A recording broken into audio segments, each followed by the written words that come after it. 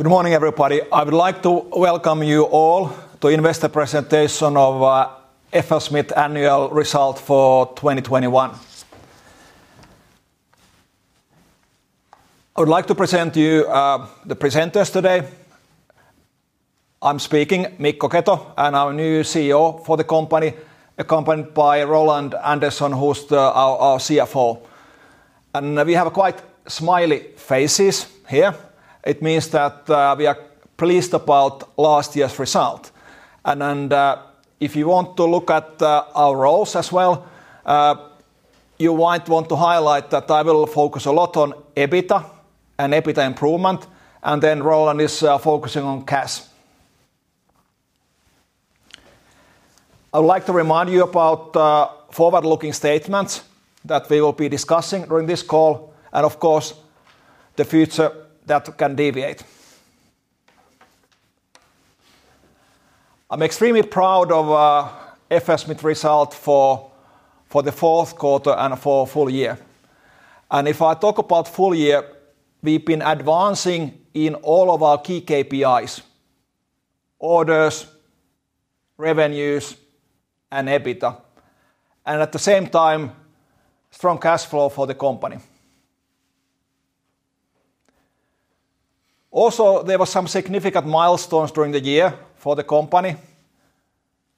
ThyssenKrupp acquisition was announced in the summer of 21, and we successfully raised capital to fund it. We committed to science-based targets, which is a significant milestone in sustainability commitment. We introduced Mission Zero Mine, and in cement, first full-scale clay calcination order that we received. We'll talk today more about market outlook in a bit, but what we can say about mining market is positive. It was good last year, it's good this year. In cement, the market is still challenging with overcapacity, and we are looking at recovery midterm and emergence of the green cement market. Roland will go more into the guidance in a bit, but in the guidance figures, it's impacted by a backlog that we have, and the backlog what we are executing, especially in mining and large share of the capital. But we will go into details of that in a bit. Mining revenue grew 10% during 2021, and that is evidence that we were successful with our supply chain and deliveries. And we updated in January also that the execution of capital projects even exceeded a little bit our expectation in the last part of the year. Backlog has been increasing a bit for the aftermarket service. It means that order to deliver cycles are getting a bit longer, but of course that is also applying for the capital market. But as a whole, we've been successful in executing our deliveries. The challenge in the market has been more with the cost escalation in the supply chain and some logistic challenges. And result shows that we mitigated impact of the material cost increases and increases in logistics costs. And we were able to post EBITDA margin of 9%. On the bottom, there's a note that EBITDA margin adjusted with the TK acquisition cost, taking that out, would have been 9.9. I was actually talking to Roland that if we add enough decimals, that is round up to the 10, but Roland said it's 9.9. So that is what it is.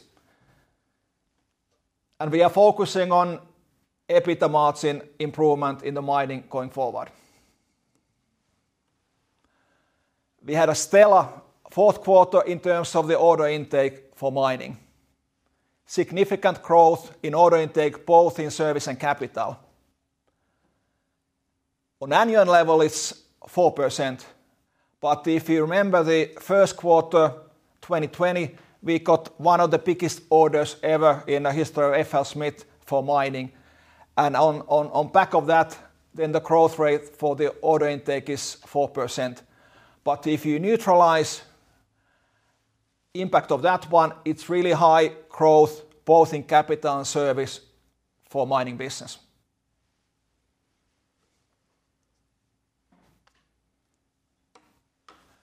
Strategic rationale of acquisition of TK Mining is solid. We've gone through the portfolio in detail and it's highly complementary, and we are adding some critical elements to FLSmidth portfolio that we are weaker today. It's adding to our full flow sheet ambition from pit to plant so that we can cover pit better, but also of course adding some critical products to the plant portfolio. There's significant opportunity with ThyssenKrupp Mining to improve the aftermarket service performance. And synergy case is compelling, it's based on cost synergies, and we know that we can deliver that. Integration planning is on track, and so is antitrust process. No surprises there.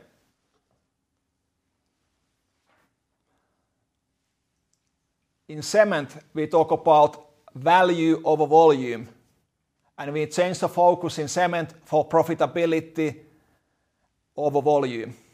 It means that this year we will be making profit in the cement business with a positive EBITDA margin, but also last year there was significant improvement from a year before. In cement business, we focus on process technology, products and services. And projects, we are very selective where we participate, and they need to have green credentials for us to be interested in that. We are working with the customers who are committed for green transitions, applying new technologies, new processes to achieve that one. But it's value over volume for cement.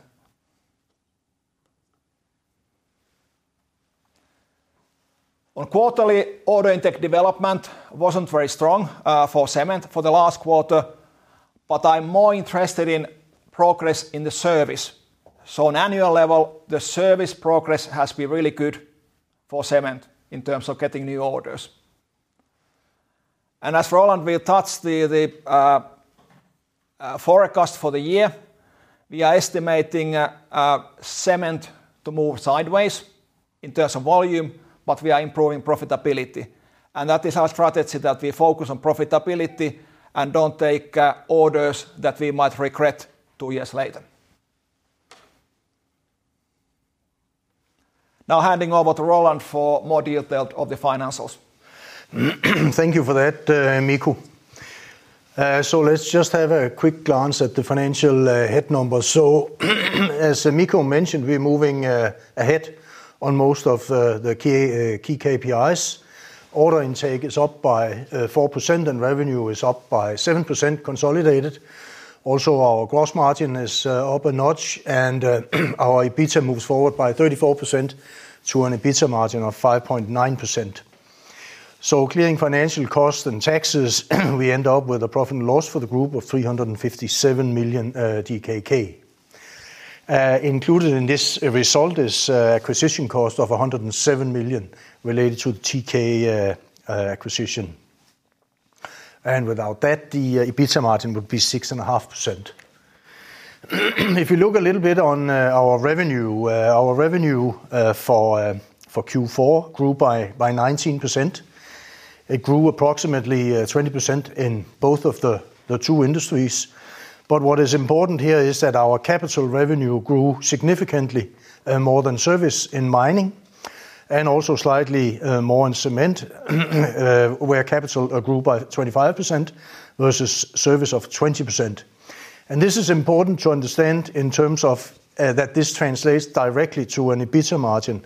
And as you know, that the capital revenue is weighing down on our average EBITDA margin, especially in mining. But if you look at the right-hand side, we're moving forward 7% for the year and a Q by Q increase in revenue. And a traditionally strong Q4 here, 2021, where we executed better, and especially mining capital led us to also beat our guidance from around 17 to 17.6 billion in revenue. If we look at our gross margin in nominal kroner, gross profit is going up Q by Q during the year, which looks good. Our gross margin, though, is trailing a little down the last 2 quarters, again impacted by the capital share of total revenue, especially in mining, but also a little bit supply chain costs sitting in these margin numbers. And on the right-hand side, we see that mining is down by a percentage point compared to same quarter last year, and this is directly attributable to the higher capital revenue.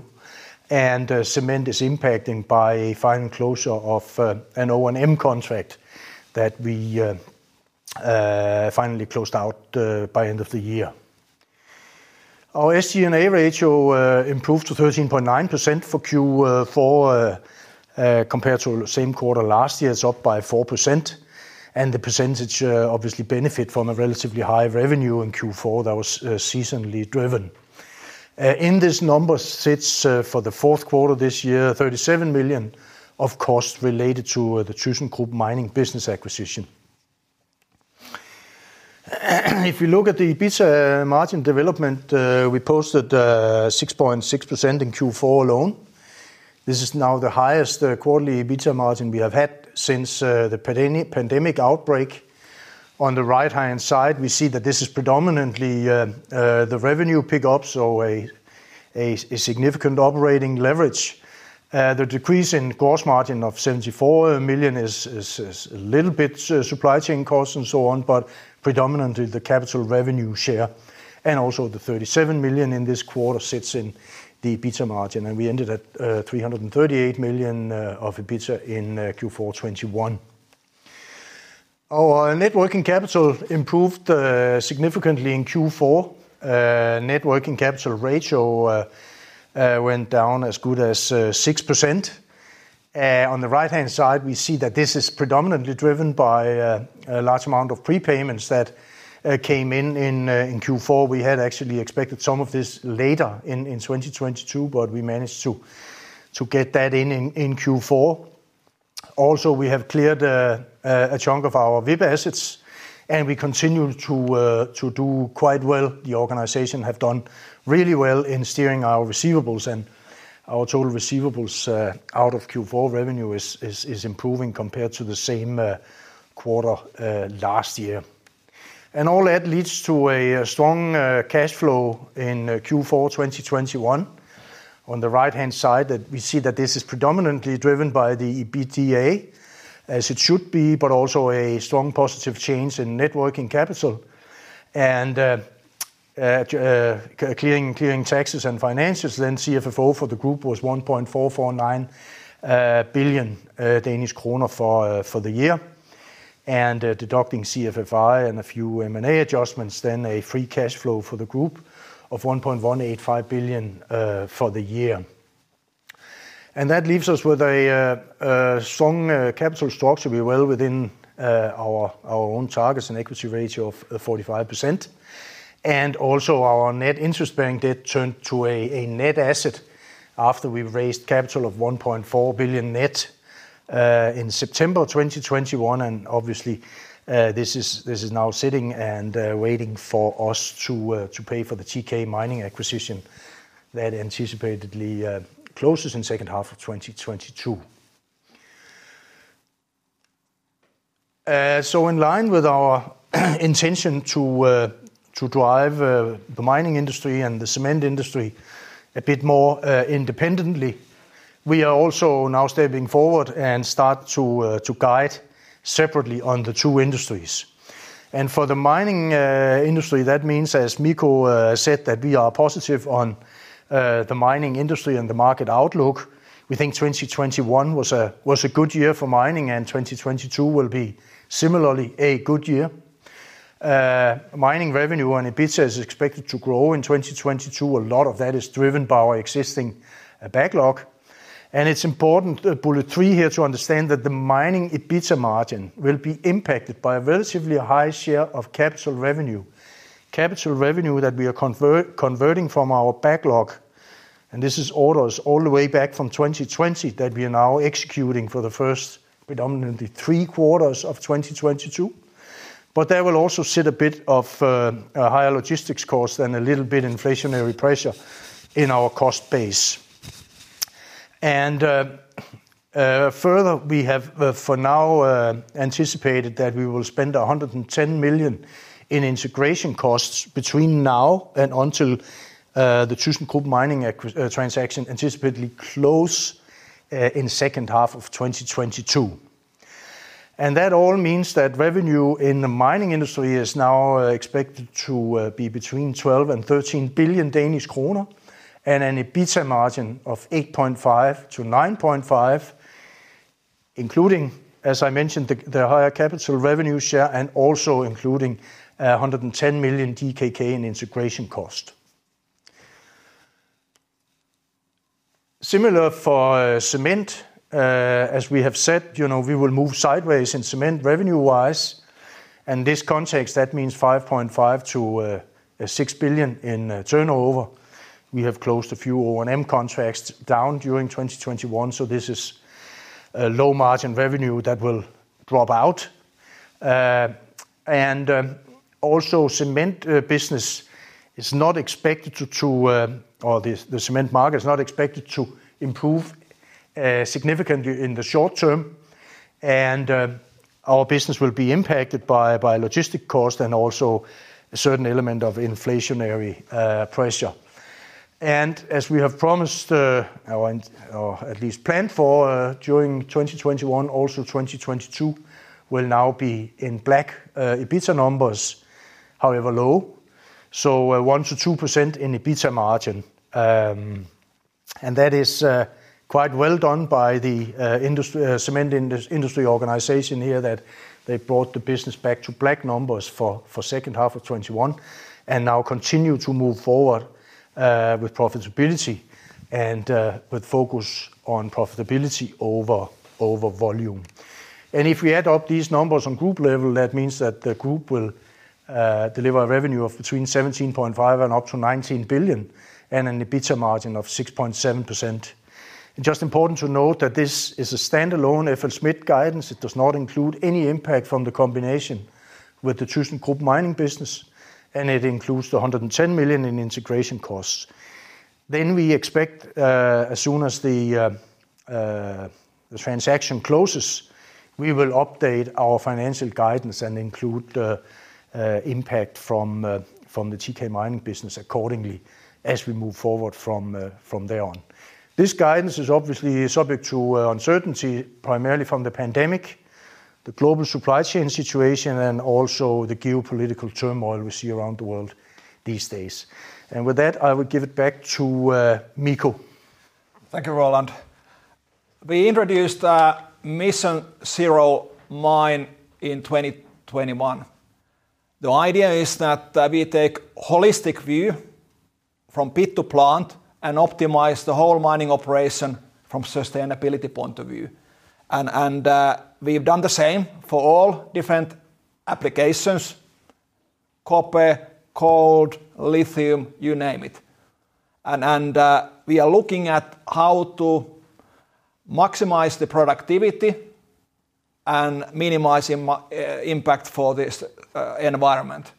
And with that combination, we know that we can achieve significant benefits for our clients, and we are engaged with many of our customers in detailed discussion about what can be done for the greenfield and of course for the brownfield operations.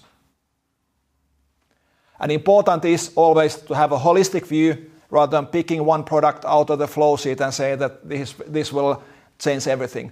Holistic view is only right view in mining. We've done the same for cement operations. Big commitment, what we have done last year, is our commitment for science-based targets.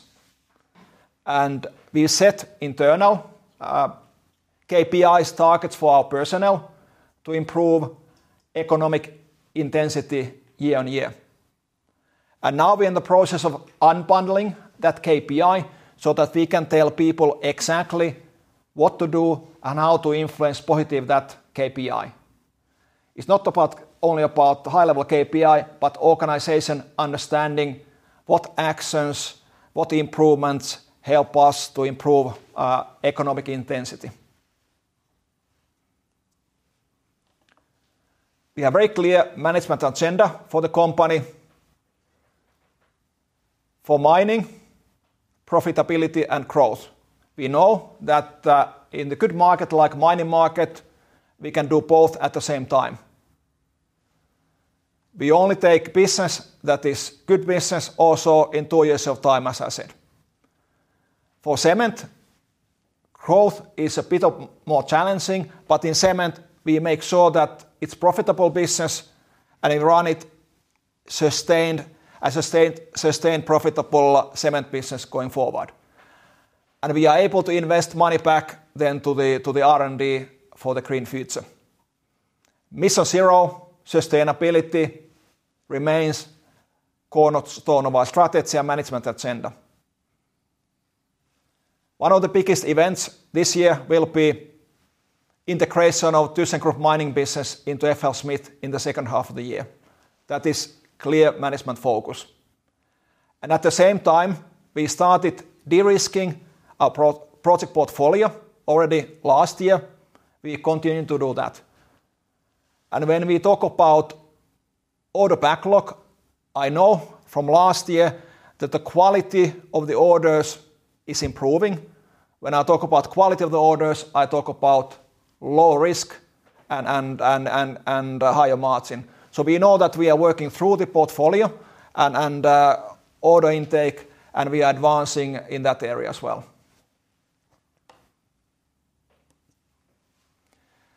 Then I would like to invite questions from the investors and from the audience for me and Roland, please.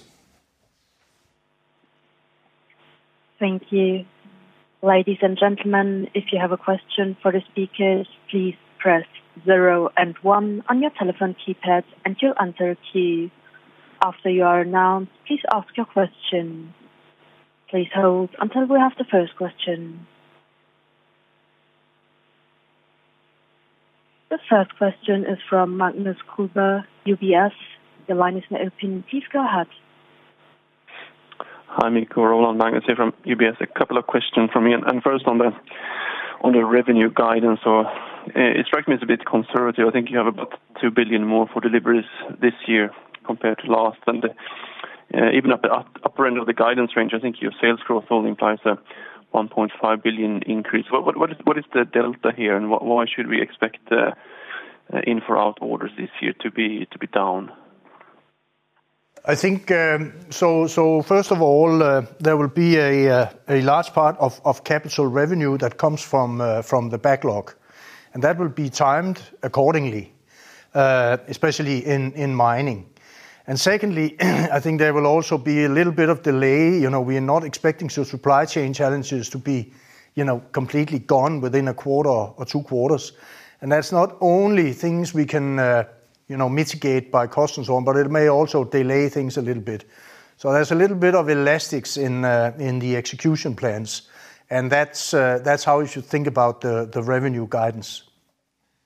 And we are all the time working with our capital, or especially capital organization, looking at the backlog, looking at estimated delivery times and so forth. And as Roland says, it's a bit of a moving target, so because of the global logistics. Okay, so what can be perceived as being somewhat conservative, that's mainly due to logistics challenges rather than geopolitical risks or anything else that you have taken? It's actually not meant as conservative. It's meant as realistic. And so we will see how we go as we play. And if we look at Q4, obviously we delivered a bit more than we had guided. But important to note is that the margin was not necessarily following because there was a large chunk of capital revenue. I think that's what's important when understanding our guidance for 2022. Okay, got it. Thank you so much. That's my first one. And then could you also add some color on what drove the higher than expected equipment invoicing through 21 on the mining side, on the OE side? Is that sort of project-specific dynamic, or was it a sort of a broad-based over-delivery? I think it has to do with some of the capital projects that because we were anticipating that end of the year there's sometimes issues in logistics and deliveries. So the flow through the logistics flow was slightly better than anticipated, and it had mainly to do with the capital projects rather than anything else.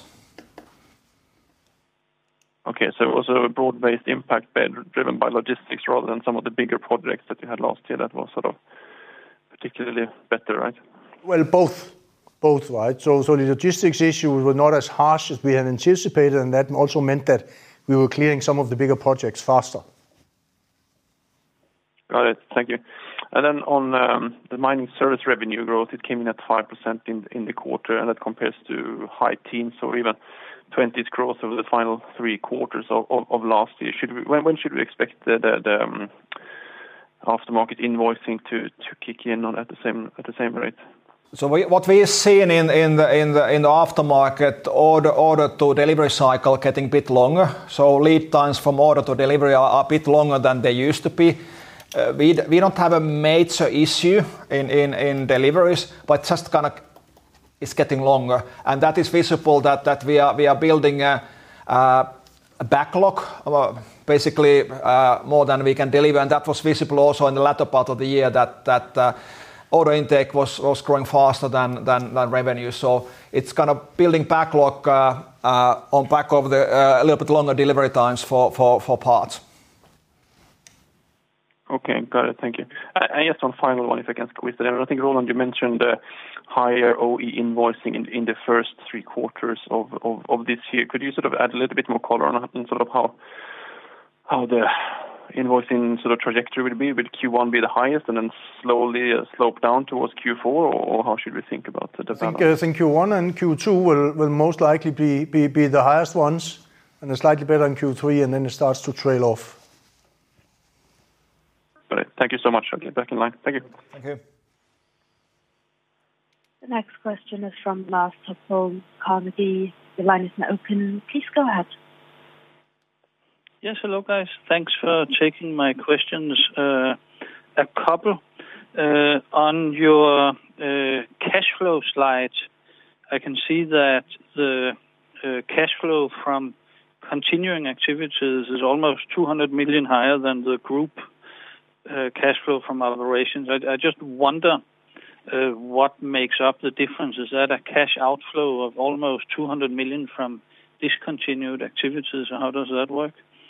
And then a second question, and I apologize, but it goes to again to the revenue guidance. I am not sure I completely understood your answer. So revenue that is not currently in the backlog should, according to your guidance, drop from around 8 billion to somewhere between 6 and 7.5 billion.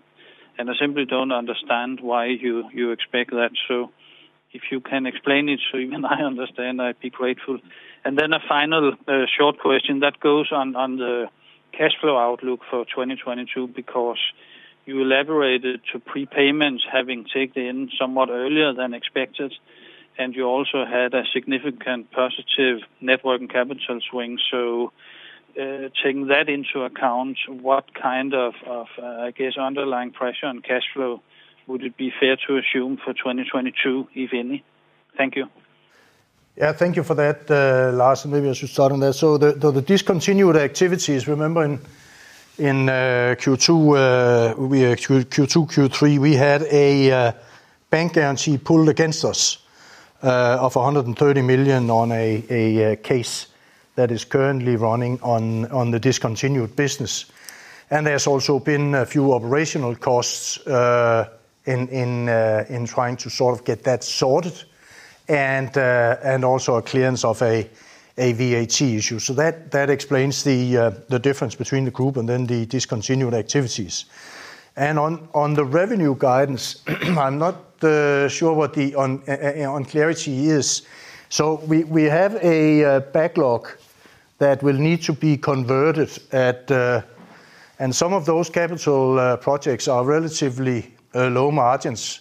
So that's one thing. The second thing is that the delivery times on both on what's in the backlog and also the order intake, the in-out orders, as we refer to, will be impacted by longer delivery times as a function of expected supply chain issues. So that's how you should think about it. And then I think there was a question on the cash flow, and obviously we had a lot of prepayments in Q4, and those prepayments will be used, so to speak, to execute on the projects. And that means that when thinking about our total cash flow, our working capital, I think we're not improving the level of working capital as a percentage of total revenue. So we should still think about through the year sort of working capital of 10+% of total revenue. And that also means that cash flow will swing back during the year as we start using some of these prepayment to execute, so to speak. Very clear. Thank you very much, Roland. Next question is from Claus Almer, Nordea. The line is now open. Please go ahead. Thank you. Yeah, also a few questions from my side. I will take them one by one. The first, Roland, you talked about these capital orders and service revenue. Could you provide a likely split between these two revenue streams, and would it be more as we have seen in the second half of 2021? That would be the first one. Yeah. So the capital split will be closer to what we saw in Q4. In whole 2022? Yes. Especially for the first 3 quarters, yes.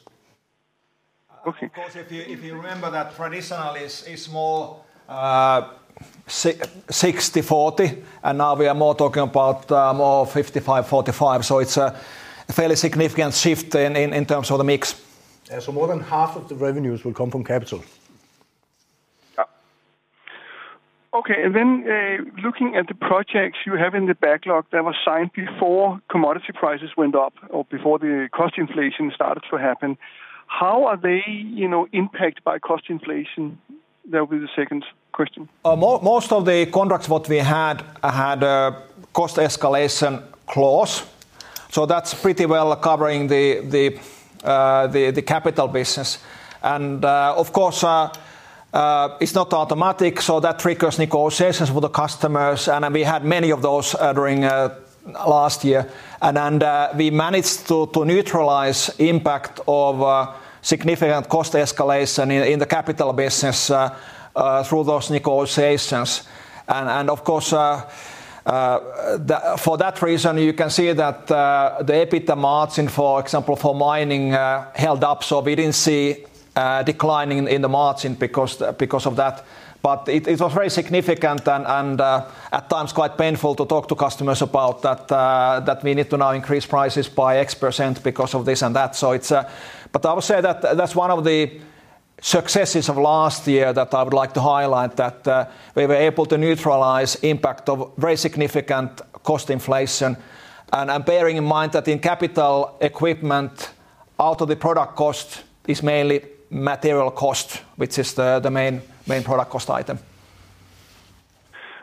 Okay, and does that also account for the cement division? I can understand that the miners is probably easier to talk to all the way.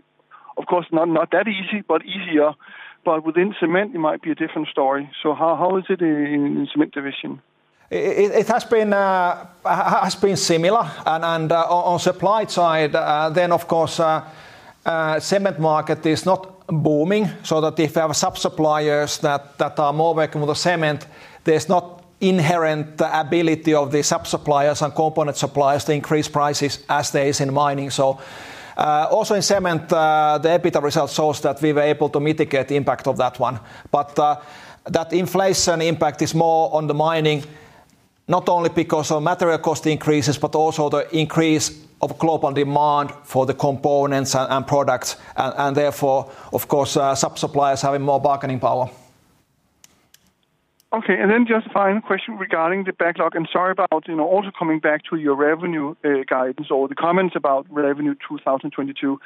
But we're a little bit, uncertain how to really understand your backlog comment. So the number you have in the annual report, is that your best guess, or is it how do you reconcile that number with the comment about longer sales cycles and supply chain issues and so on? Yeah, so this is you can say our best. This has been somewhat adjusted for the expected delays. You can say yes, that's right. The 69%. Okay, thanks. Okay, thanks. That was all for me. The next question is from William Turner, Goldman Sachs. The line is open. Please go ahead. Hi there. A couple of questions from me. The first one is, again, kind of related to your backlog, but a slightly more broader question. Obviously, we're experiencing a much more inflationary environment, and some cost items are increasing quite rapidly at short notice. How do you feel about the current hedges and contractual agreements you have with your backlog, that you might not get any kind of margin pressure in the future when it comes to actually shipping these orders in the future if the costs have increased? Do you feel like you have enough levers and feel comfortable with that scenario? If I talk about firstly capital equipment, which is kind of large unit equipment, with a significant part of the price is basically material cost. So what we are trying to do is that we are making quotations to customers with a short validity, and at the same time we get commitment from the main suppliers for the same period of time. So it's back to back the commitment, and that has led to the fact that quotation, for example, the validity is not 3 months, it's not 4 months, it's rather 1 month. And then we, for that period of time, we secure key sub-suppliers commitment for the price or cost to us, and then delivery time. And then typically if there's a delay, we tell to customer that we need to reprice the quotation because we only had validity for 30 days. So we are pretty well covered in the capital business, getting key sub-suppliers to commit at the time when we get commitment from customer. But it's managed in the window so that in that 1 month window, we have a commitment from supply chain, we have a commitment from customer, and if there's delay, we need to reprice the whole thing once again. Okay, great.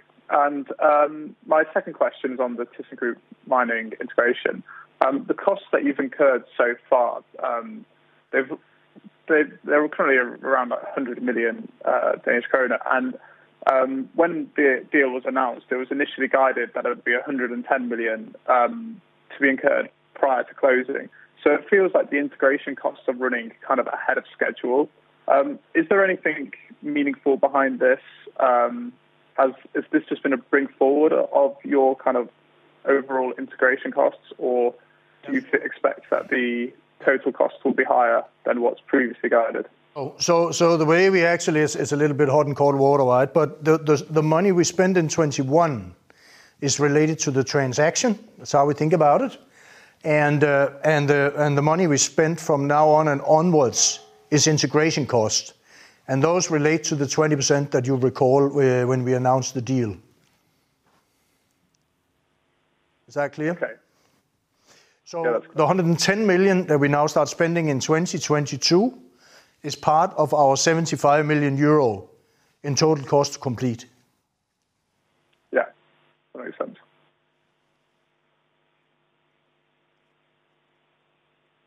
The next question is from Vlad Sergievsky, Bank of America. The line is open. Please go ahead. Yes, good morning, gentlemen, and thanks for taking my questions. I'll start with ThyssenKrupp. I mean, you announced the deal about 6 months ago. Do you have visibility on what has happened to like project execution, backlog, order intake since mid last year? Are you receiving any periodic updates from Thyssen on how these operations are performing? And also, ThyssenKrupp obviously recently published their carved out balance sheet for this operation, which showed a pretty big increase in contract liabilities, but no increase in cash. Is it, in any case, a concern for you, this balance sheet evolution, I would say? That's the first cluster of questions. If I start and then Roland can complement. So that information would be in the clean room, and myself and Roland don't have access for that because we are very strict for the antitrust rules, and so we don't have access to the kind of clean room information. On day one, we will open it and it will be available, and so we are relying on what ThyssenKrupp is publicly quoting. And publicly they are quoting that the strategy of improving profitability in the multi-track businesses and de-risking what they have commented public. We have no concern that it will not be progressing accordingly. So based on the public information, but as you know, because of the rules, we don't have access to clean room data at the moment. And Roland, do you want to? Yeah, so I think we can point back to what we have said in Q2, our Q2 and our Q3, where ThyssenKrupp indicated that especially their mining restructuring were progressing ahead of plan and significantly better than they had anticipated. And so that's the latest we sort of are allowed to communicate on. That's great. Thanks very much. And if I can ask about contingent liabilities, which you have reported. I mean, it's a pretty sizable increase, about 600 million compared to early last year. I think most of them happened before Q4, but probably Q4 has a small increase as well. Any chance you could disclose what actually drove this increase in these contingent liabilities? So we did this. This is before Q4. This was Q1, Q2, and also Q3. So first of all, there was a case on our discontinued business where we had a bank guarantee pulled against us. So that's a contingent liability. That's not a cost we have taken. This is clearly an issue that we are disputing. And also we have an older case of over 200 million DKK referred to as the Tunisia case at our annual general meeting back in 2020. That is part of this increase. And then there's a few other cases in Northern Africa and in India. But they are not strong enough for us to expense them, so they are just highlighted under contingent liabilities. Okay, thanks for this color. And the last one from me, if I may, on the supply chain financing utilization. Are you able to disclose the actual capacity of your supply chain financing arrangements? Are we close to this capacity? Do you expect any further increase in supply chain financing in the coming quarters? And also, if you would be able to comment on any financing receivables facilities which you have or don't have. Yeah, so thank you for that. So on our supply chain financing, I think a couple of years ago we had drawn about 1 billion Danish kroner, and by the end of 2020 it was around 270, and now we have drawn 490. So we have more capacity. I don't think we anticipate that the suppliers will go back to the 19 level, but we do have the capacity. So that was one question. What was the other question? Was that a question to our committed debt facilities? No, it was more about, do you have any financing for receivable facilities, like factoring or things like that? Oh, we don't. No, we don't have that. We have the supply chain financing arrangement that we see as a little bit of a loyalty program with certain of our suppliers. And then we have a strong book of committed bank facilities, both permanent revolving credit facilities, but also an acquisition line that we will utilize once we clear the TK acquisition sum.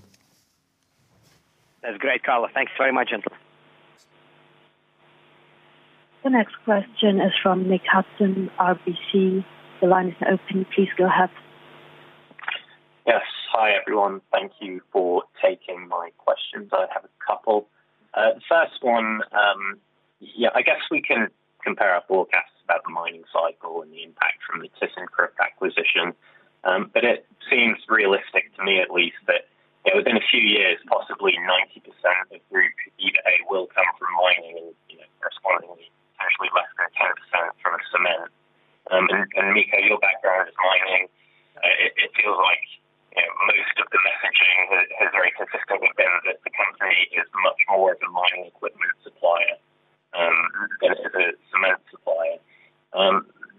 wondering whether we're maybe moving closer to a possible sale of that cement business, and maybe whether sort of the successful integration of the Thyssen business could be sort of the catalyst for looking at that more seriously. Thanks. The line wasn't actually very good, so we might have missed part of the question because I don't know, Roland. But I think if we talk about around ThyssenKrupp acquisition and just maybe mentioning that we've introduced strict kind of controls on our business on profitability targets both for the capital and service business. And we apply very similar principles then to ThyssenKrupp Mining when we take over, and of course then also kind of continue to de-risk the portfolio. But I missed actually part of the question because of the line. Okay, so sorry if the line's not that good. It was more about as the group becomes sort of 90% geared towards mining on a profit basis, whether cement is becoming a bit redundant in group structure. Yeah. Now I understood the question. So of course, from turnover point of view, if we are roughly 70% mining, 25% cement, and we know that the EBITDA ambition and our ability to deliver EBITDA is greater in mining because the underlying growth of the business, and also that our customers are very profitable.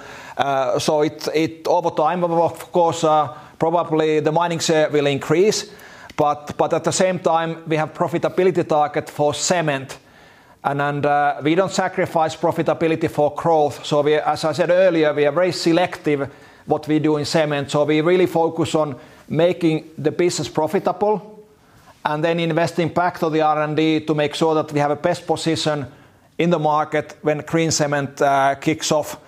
But in the meanwhile, you are right that share of the cement in relative terms most likely will decrease in FLSmidth. Okay, that's very clear. Thanks. And then just a second question about the margin guidance, which maybe was a bit softer than consensus was expecting. Can you maybe just talk about the balance within that guidance between the negative mix effects from having a higher equipment share, the benefits from operating leverage that you're expecting, pricing benefits presumably, and then also kind of the scale of the commodity and supply headwinds within that guidance? So we are actually internally setting targets to advance in profitability both for capital business and service business independently. So we want to see improvement in both buckets. And then of course then when you have a mix impact, then at the totality or group level, then mix has an impact. But we have a clear advancement. If I look at the backlog that in the capital business, the new order intake coming to a backlog is of slightly higher margin, and we see also positive development in the service business. So we are pushing profitability, EBITDA improvement in both businesses standalone. And then of course then in terms of volume, then there's a mix impact. And we seen already during last year improvement in both. And I might refer to our auditors when they made a report, and one of their findings was that this year everybody talks about profitability, and I think that's a culture change that we want to have profitability on everybody's agenda when they do the daily business. That's great. Thanks very much. The next question is from Klaus Kehl, the Credit Markets. The line is now open. Please go ahead. Yeah, hello. Most of my questions have been asked by now, but a question about Russia.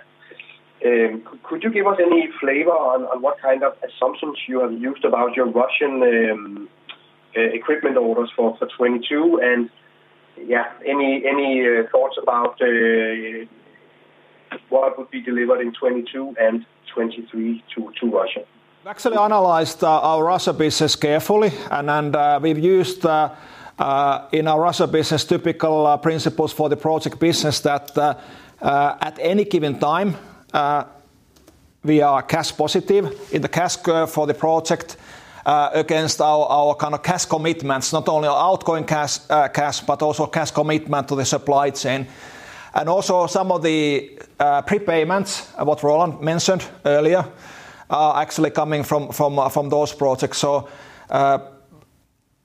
regarding Russia, we are also working closely with the customers. The key customers we have there, actually our customers are high quality operators and very professional, and we are managing the projects and business today as before. But of course, we've done scenario planning for all eventualities and mapped that if something happens end of this quarter, end of the month, so we have all the scenarios fully kind of planned for. But it is of course concern that if the situation escalates, of course from the mining industry globally, Russia is a significant market, but we are not overly concerned. We are concerned about conflict, but we are not overly concerned about impact of any potential sanctions. And Roland, maybe you can. I think it's as Mikko says. I think we are pretty well structured from a contract point of view in Russia, and so the way we monitor this daily and the way we think about it, if sanctions are being introduced, we will of course comply with them completely. And it also means that eventually we may have to pull out the resources from ongoing projects in Russia and Kazakhstan and some of the vicinity states, and then deploy them elsewhere. So in terms of how we look at it at our business, that means that there will be revenue that we cannot execute on in 2022, and then we will have to come back once the sanctions are lifted. I think it will impact maybe 5 to 8% of the group's combined revenue, depending on when and how the sanctions will potentially may be introduced. And as earlier, our customer base in Russia is very, they are good, high quality operators, and if there's a delay in the project, they will not cancel it. It would be certain things would be postponed, but they are strategic and they would execute those as it becomes possible.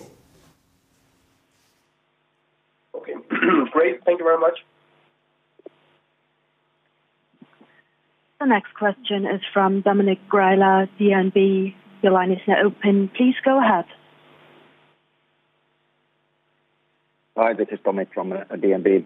A couple of questions. Firstly, on the inflation, you mentioned higher pressures, logistics, supply chain issues. Can you give any numbers? How much were these kind of elements last year, and how much of pressures are you expecting for this year? So looking at last year, the inflation, of course, is different for different components. But of course, if you look at the steel price increase in the beginning of the year, that's good guidance. What is for some of the capital equipment had an impact in the beginning of the year. And then as the pressure is off from the steel price, it's more the overall inflation, more driven by the demand than actually raw material increases. And from logistics cost, there was cost impact, but in the bigger scheme of things, it wasn't very significant. It was more how we execute the logistics rather than actually cost increase. So we actually had a good long-term agreements for the main operators in the world and fixed prices.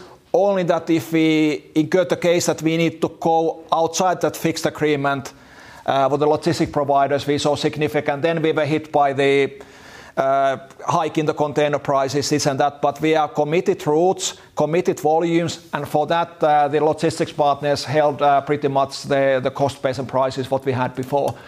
And looking at this year, we are looking at the inflation, Europe 5%, US 7%. So I would say that overall inflation in the world, in everything, is also impacting us. And a good guidance is that it's it's impacting us at roughly at the same rate. So I don't think we are lower or necessarily higher inflation, but it's just inflation is back, and we are ready for that one in basically in our internal estimates. So we are taking that into account in our pricing. We are taking that into account for the validity of the offer, so that it's or quotation short of validity, and we have back-to-back commitment from suppliers then for that period of time. So it's a little bit maybe limiting the upside short term for the EBITDA improvement, but I think we can manage the downside. I don't think there's a downside for us, but it's, I would say it's rather limiting upside. Okay, thank you. And then in cement, if I understood correctly, you have cleaned backlog somewhat. Is there a number for that? How much have you removed those lower margin projects from the cement backlog? So not so much the backlog. We have had a few ongoing contracts that is not now being sort of shut down or not extended, and that may be a couple of 100 million Danish kroner.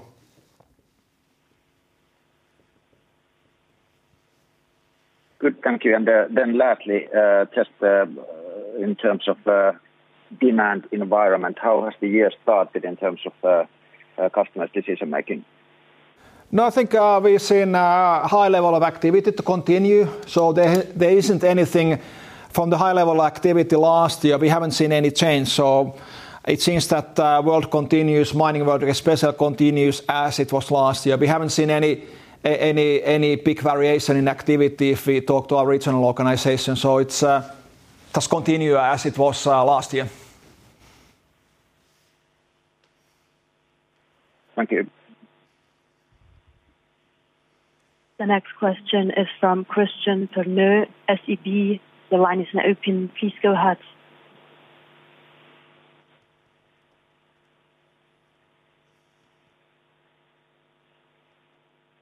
Sorry, is that me?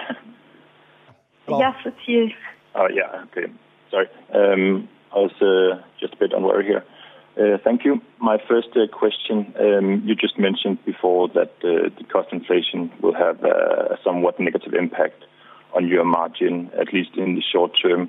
But I was wondering if you could elaborate a bit on just how strong your pricing power is in this current market. So basically my question is, to which extent you're able to offset these broad-based cost inflation with higher prices, and whether you're able to charge an additional margin on top of these cost hikes. So basically whether we should expect this short-term margin pressure to kind of be a new baseline, a new normal, or if you're able to kind of charge margins on top of this as well going forward. If I look at the last year as a guidance for this year, and if you look at the numbers, so we were able to offset cost escalation with our price increases. And there are two different markets. One is the service, which is more price list driven market and value-based pricing driven market. And then of course heavy capital equipment where the cost plays a bigger element in the total pricing. And last year, if I look at order intake, our order intake margin compared to the backlog improved both in capital and service. But as I said, it's limiting the upside. So we are advancing a little bit above the inflation, and it's already visible in some of the numbers.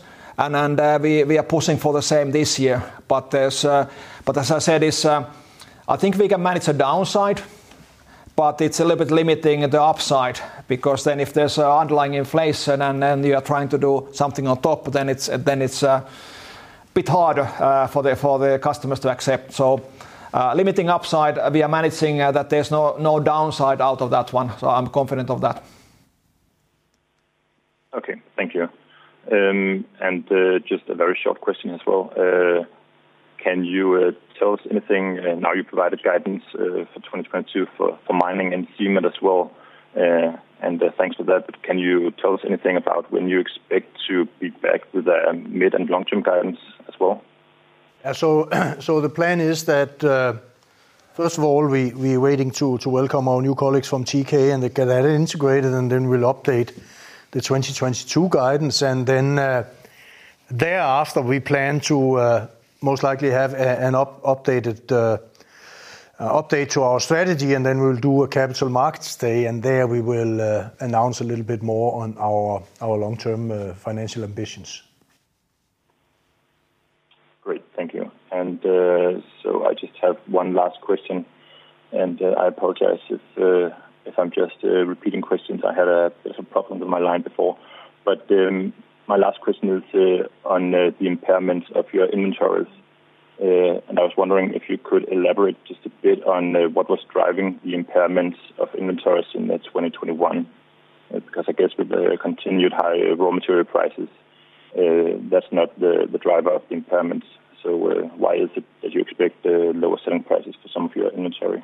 So we have had a few restructuring initiatives on our geographical footprints, and in connection with changing that and also selling sites and so on, there's been a clean up in what has been on inventories, and that's what you see in that number. Okay, great, thanks. That's all from my side. Thanks. Welcome. The last question is a follow-up question from Magnus Kruber, UBS. Your line is now open. Please go ahead. Yeah, thanks a lot for taking my follow-up. I just wanted to come back to the M&A-related costs you incurred in 21. I mean, now you're talking about the integration cost for 22, but we should expect that the M&A-related costs suddenly stops now when we go into 22. Or will that run rate continue also until the deal closes? So how should we think about those costs? Yeah, no, there's no more M&A-related costs. They've been taken in connection with the transaction. Now there will be only integration costs as we move forward. Perfect. That's very clear. And then could you comment a bit on where you see the proportion of aftermarket sale from consumables at the moment in the business? You had a target a while back of reaching about 10% by 2019, and I think you achieved that. So where are you now? I think the ballpark is similar to what it was in the past, and it's one of the considerations that we need to look at when we look at the strategy and portfolio. And dive inside the service business and look at areas to grow. But it's as you said, it's could be higher. Got it. And then just the final clarification. I think the logistics cost until end of 21 had they not been affected by the higher freight rates because you had longer term contracts on those. Was that right? Most of the deliveries were done using the kind of long-term agreements with our logistics partners. And also we tightened up the delivery terms, whether it's DDP, X-Work. So we've actually done work because we realized that for certain